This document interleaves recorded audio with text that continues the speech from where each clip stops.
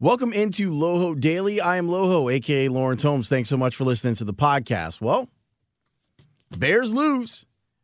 It's been a minute since we talked about a devastating loss for the Bears, since they have been rolling pretty well over the last month. And today's loss allows you to ask a couple of questions about the good run that they were on. But they lost to the Packers. 21-13 is the final. Now, before we get into some of the bigger picture issues with your Chicago Bears, can we talk about the last play for a second? Because it was completely entertaining, and it's not like we haven't seen plays like that work before. We saw it last year with the Dolphins beating the Patriots and Kenyon Drake, understanding that he's got Gronk back there to playing defense, and he can make something happen that way if he wanted to. But I'm just sitting there going, it's hard to be mad at Jesper Horsted because you still have to get into the end zone. You still have to have a 2-point conversion after that. And, I mean, you know, it's unlikely, although it did seem like if he just flips it to Allen Robinson on that play, then they're probably okay on the play. At least that's what it felt like, and it didn't happen. So the Bears end up losing. Their record falls to 7-7, and nothing is official yet because as I'm recording this, there are games that are still going on. The last I checked, though, the Rams are doing the Bears a solid today, getting their doors blown off in the game that they're playing. Let me check that. Let me update and see what's going on. Well, the Bears are going to be eliminated from the playoffs because as I'm recording this, the Vikings are up 39-10 on the LA Chargers. I didn't say San Diego. Yes. So the dream dies. The dream dies on a Sunday in December, and at least we got to this point.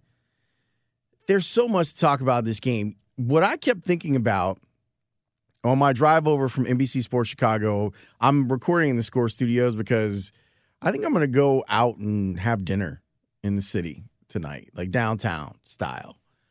Instead of going home and doing the podcast and putting on some sweats. I look fancy. I'm going to stay looking fancy today.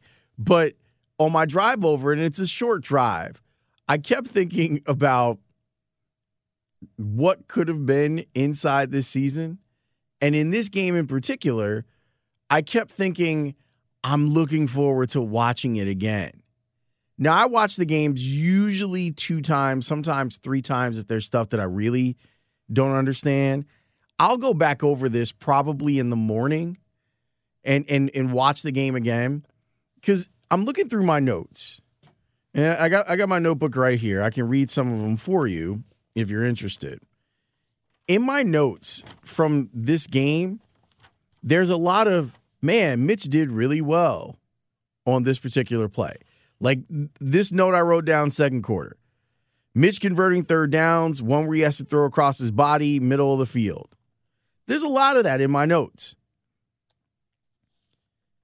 3rd and 7, Mitch makes this route to Miller, then makes a great throw, but Miller was out of bounds.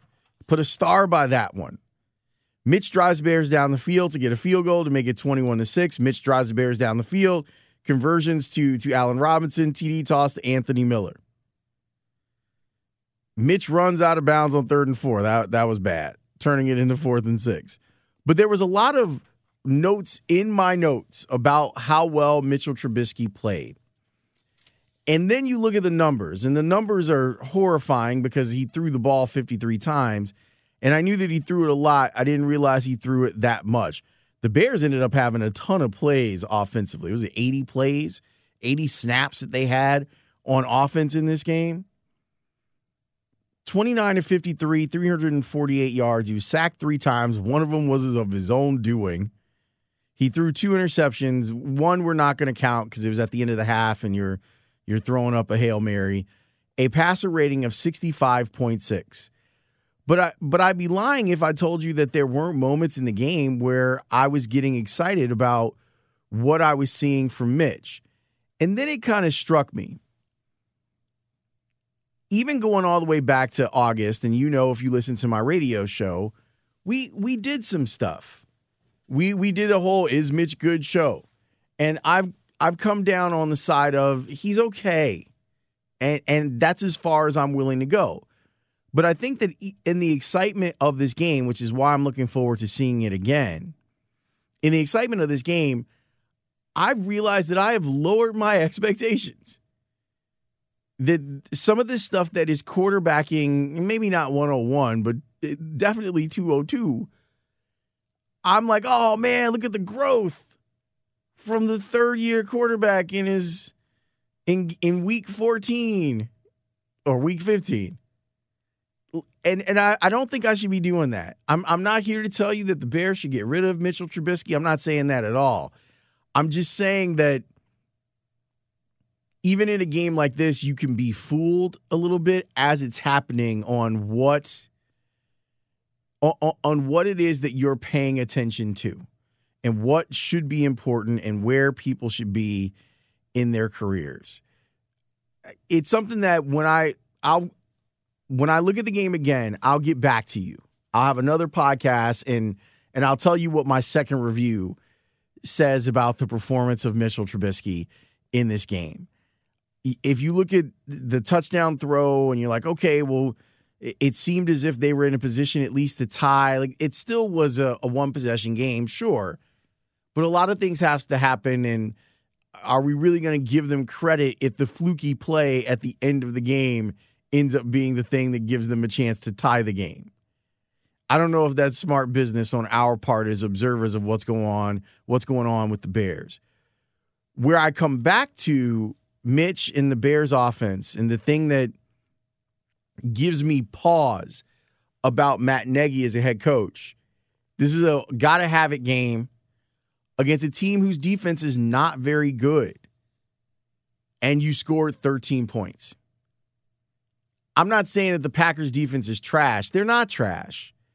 But you scored 13 points. And at the end of this, what we need to be talking about is the fact that the head coach was brought in here to make the offense go.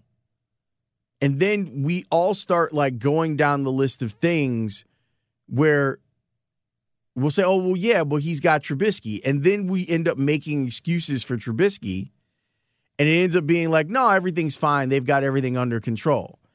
And I don't think that they do. I think that Matt Nagy has a lot of hard questions that he has to answer. Not to you or I, but to himself and to Ryan Pace, if Ryan Pace is still going to be in charge of this thing. And he has to be honest about where there were mistakes, where there can be upgrades. Because now, I mean, the best they can do is have they can still win their last two games, end up being 9-7 on the season and be above 500. But if they end up going 8-8 or finishing this thing with 3 straight losses at 7-9, I hope that it doesn't matter. I hope that a winning record or a 500 record doesn't allow for them to just sweep everything under the rug and kick the can down the road. Did I use too many metaphors there? That they can be honest in their self-scouting, which I think is a problem for Nagy. I think that he thinks he's got a handle on stuff, and he doesn't. They still struggle running the ball, and they shouldn't. They still go away from running the ball too often. I don't like that they didn't, in a game where you're going up against Kenny Clark in the middle of the line, who, if you look at Kenny Clark's history against the Bears, he's done well against all 3 of the guys that are in the middle of the Bears' defensive line. Coming into the game, he had a history of doing well against Cody Whitehair. And now you can look at what he did to James Daniels and what he did to Rashad Coward, and you can see that they were on the struggle bus. So Mitch had actually said after the game, and I thought it was, defiance probably too strong of a word, but I thought it was really interesting that he goes, yeah, we could have helped those guys by moving the pocket more. And he's right. He's 100% right that they could do that. What perplexes me to no end, and I talked with my guys about this over on the Football After Show on NBC Sports Chicago. Why is it that I see it, that you see it, that even Mitch sees it, We all pointed out to Matt Nagy, and he can't see it. That's a flaw. That's an absolute flaw. If you're a head coach and the tape should be telling you that your quarterback's better, and the tape should be telling you Kenny Clark is a load. That's a difficult guy to deal with. His get off on the snap is unbelievable. You need to help protect the guys that protect your quarterback, and a good way to do that would be to move the pocket. They were overmatched. That's what Mitch, in the nicest way possible, Mitch is telling you that his offensive line against what they were doing on the interior was overmatched. So why not help him out? Help him out, help the offense out, and say, look, man, we've got to move the pocket. We've got to be able to get away. And it makes things easier. But at the end of all of this, we are still stuck with, there seems to be times when the coach just wants to do his own thing. And I get it. It's your show. You are the head coach. But it shows a fundamental lack of awareness and adaptation that Matt Nagy continues to want to do it his way, no matter what. Everything else be damned. We're going to do it this way. When everything is screaming out to you, perhaps you don't have to do it that way. You could do it other ways and maybe have better results and maybe keep your season alive. It would have lived for one more week, even with the Vikings win, because if you tied them in wins, then you would win. And it would have given them it would have given the Bears a chance to be right there. Never, you know what? I'm not going to do that. I will keep talking about some of the big pictures. So let me get off the offense for a second. Can we talk about the defense? What's up with the missed tackles, man? The missed tackles in the secondary were a key reason why the Bears lost today. Every one of those guys was a culprit. Every one of them. Kyle Fuller, Prince Amukamara, HaHa Clinton Dix, Eddie Jackson, Buster Screen. They were all, except for Kevin Tolliver, who I thought he played really well.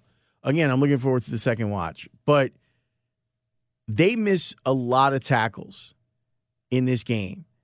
And even when they did, like the Aaron Jones touchdown run, oh my God. We keep seeing Bears players back up to try and make tackles, and I don't think that makes any sense. I asked the guys that I work with who played defense at a high level, I'm like, is he just trying to get depth to get a better angle? And they're like, they have no idea. They have no idea what the technique is that Bears players are using in some of these instances to try and make tackles. I don't think that bodes well for the technique that the Bears are using when they're trying to make some of these tackles. That was a bad showing. And for most of the game, Khalil Mack was silent. He had a pressure, and I think he had a tackle for loss in the game. But for a big portion of the game, he didn't wreck the game as we are used to him doing. And you were thinking going into this thing that with Akeem Hicks back, that he have a better chance to do that. Hicks, by the way, he ended up with 4 tackles on the game and ended up with 2 hits on the quarterback. That's pretty good for a guy who's really kind of playing with one arm and hasn't played football in 2 months. He came back and I thought did some special things for them. And you were hoping that the byproduct of Hicks being in the middle and Mack being on the edge would be Mack would be able to harass Aaron Rodgers a little bit more than he actually did. It's another one of those things. And think about this. The 2 guys is on the edge, the starting edge rushers for the Bears. Leonard Floyd, who always has great games against the Packers until today, and Khalil Mack combined for 2 tackles. 2. Leonard Floyd, coming into the game, had played 7 games against the Packers and had 7.5 sacks. Those guys have to put pressure on Rodgers. Granted, Rodgers gets the ball out fast. He's pretty good. He's going to the Hall of Fame.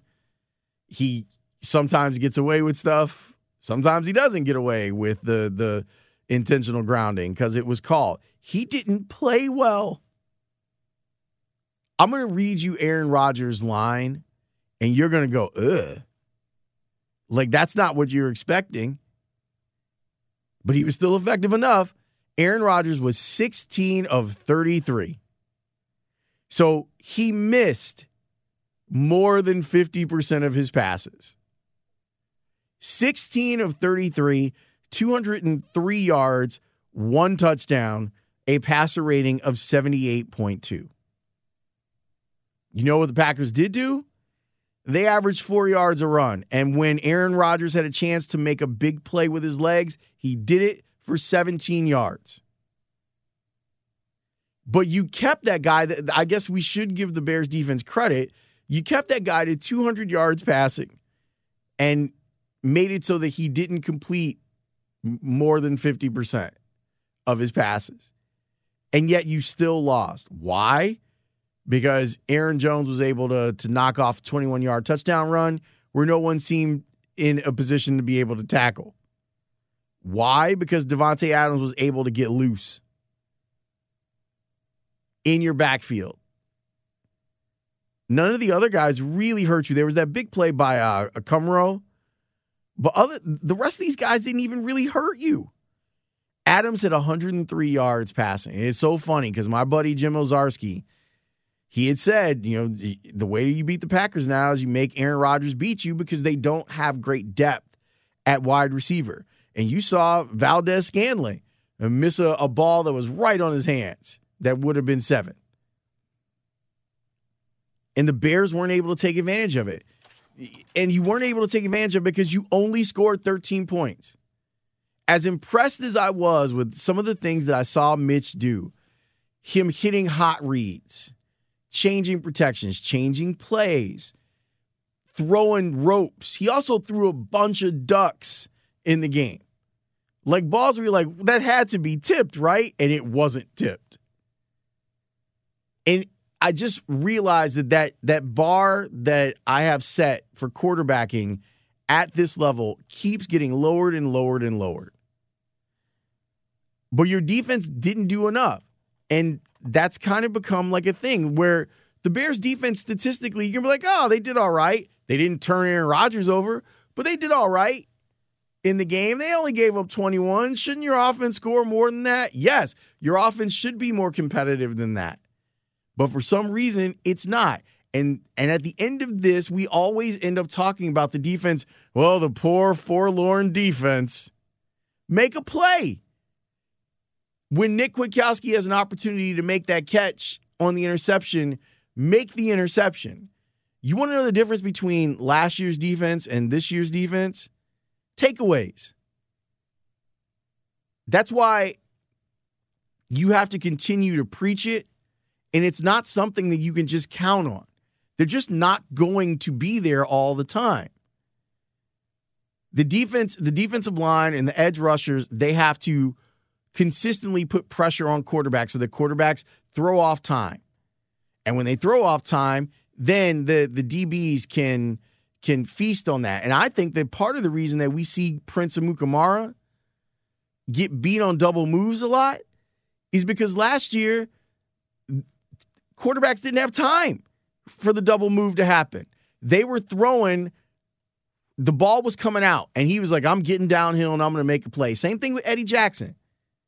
He knew when the quarterback patted the ball, come downhill, I'm going to make a play. That's not the case anymore. And without the defense doing heroic stuff, they've been good. Your team overall can't win because your offense can't score. I really, truly hope that Matt Nagy is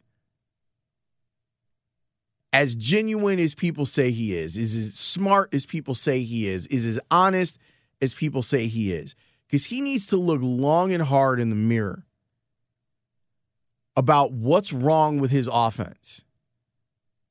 And he needs to figure out if he's one of the problems of his offense. And be fair. Be fair to Mitch. Be fair to the rest of the guys in your offense. Because you can't be the guy that was brought in here to fix the Bears offense. And just look at what the Bears offense has done since week 11 of 2018. It has been disjointed. It has been up and down. There's not a lot of things that you can hold your hat on. They still haven't truly developed a run game. If the goal was to bring in a head coach that was going to create an offense, honestly, can you sit there as a Bears fan and say mission accomplished? Over 2 years, you can take all of 2018 into consideration in this question. But can you truly say mission accomplished? You can't. Because it's been far from that. We'll discuss more throughout the week. There's a lot more here to talk about, and I promise I'll give it a second look and see if my notes were correct or if I had lowered my expectations on the quarterback. I appreciate you listening. I hope you know that even though the Bears are out of the playoffs, I promise that our coverage is not going to be worse. We're going to be on top of this thing from here until we get to draft season. Are we already at draft season? Damn it, I don't want to be at draft season. Too late. Thanks for listening to the podcast. I appreciate it. Talk to you soon.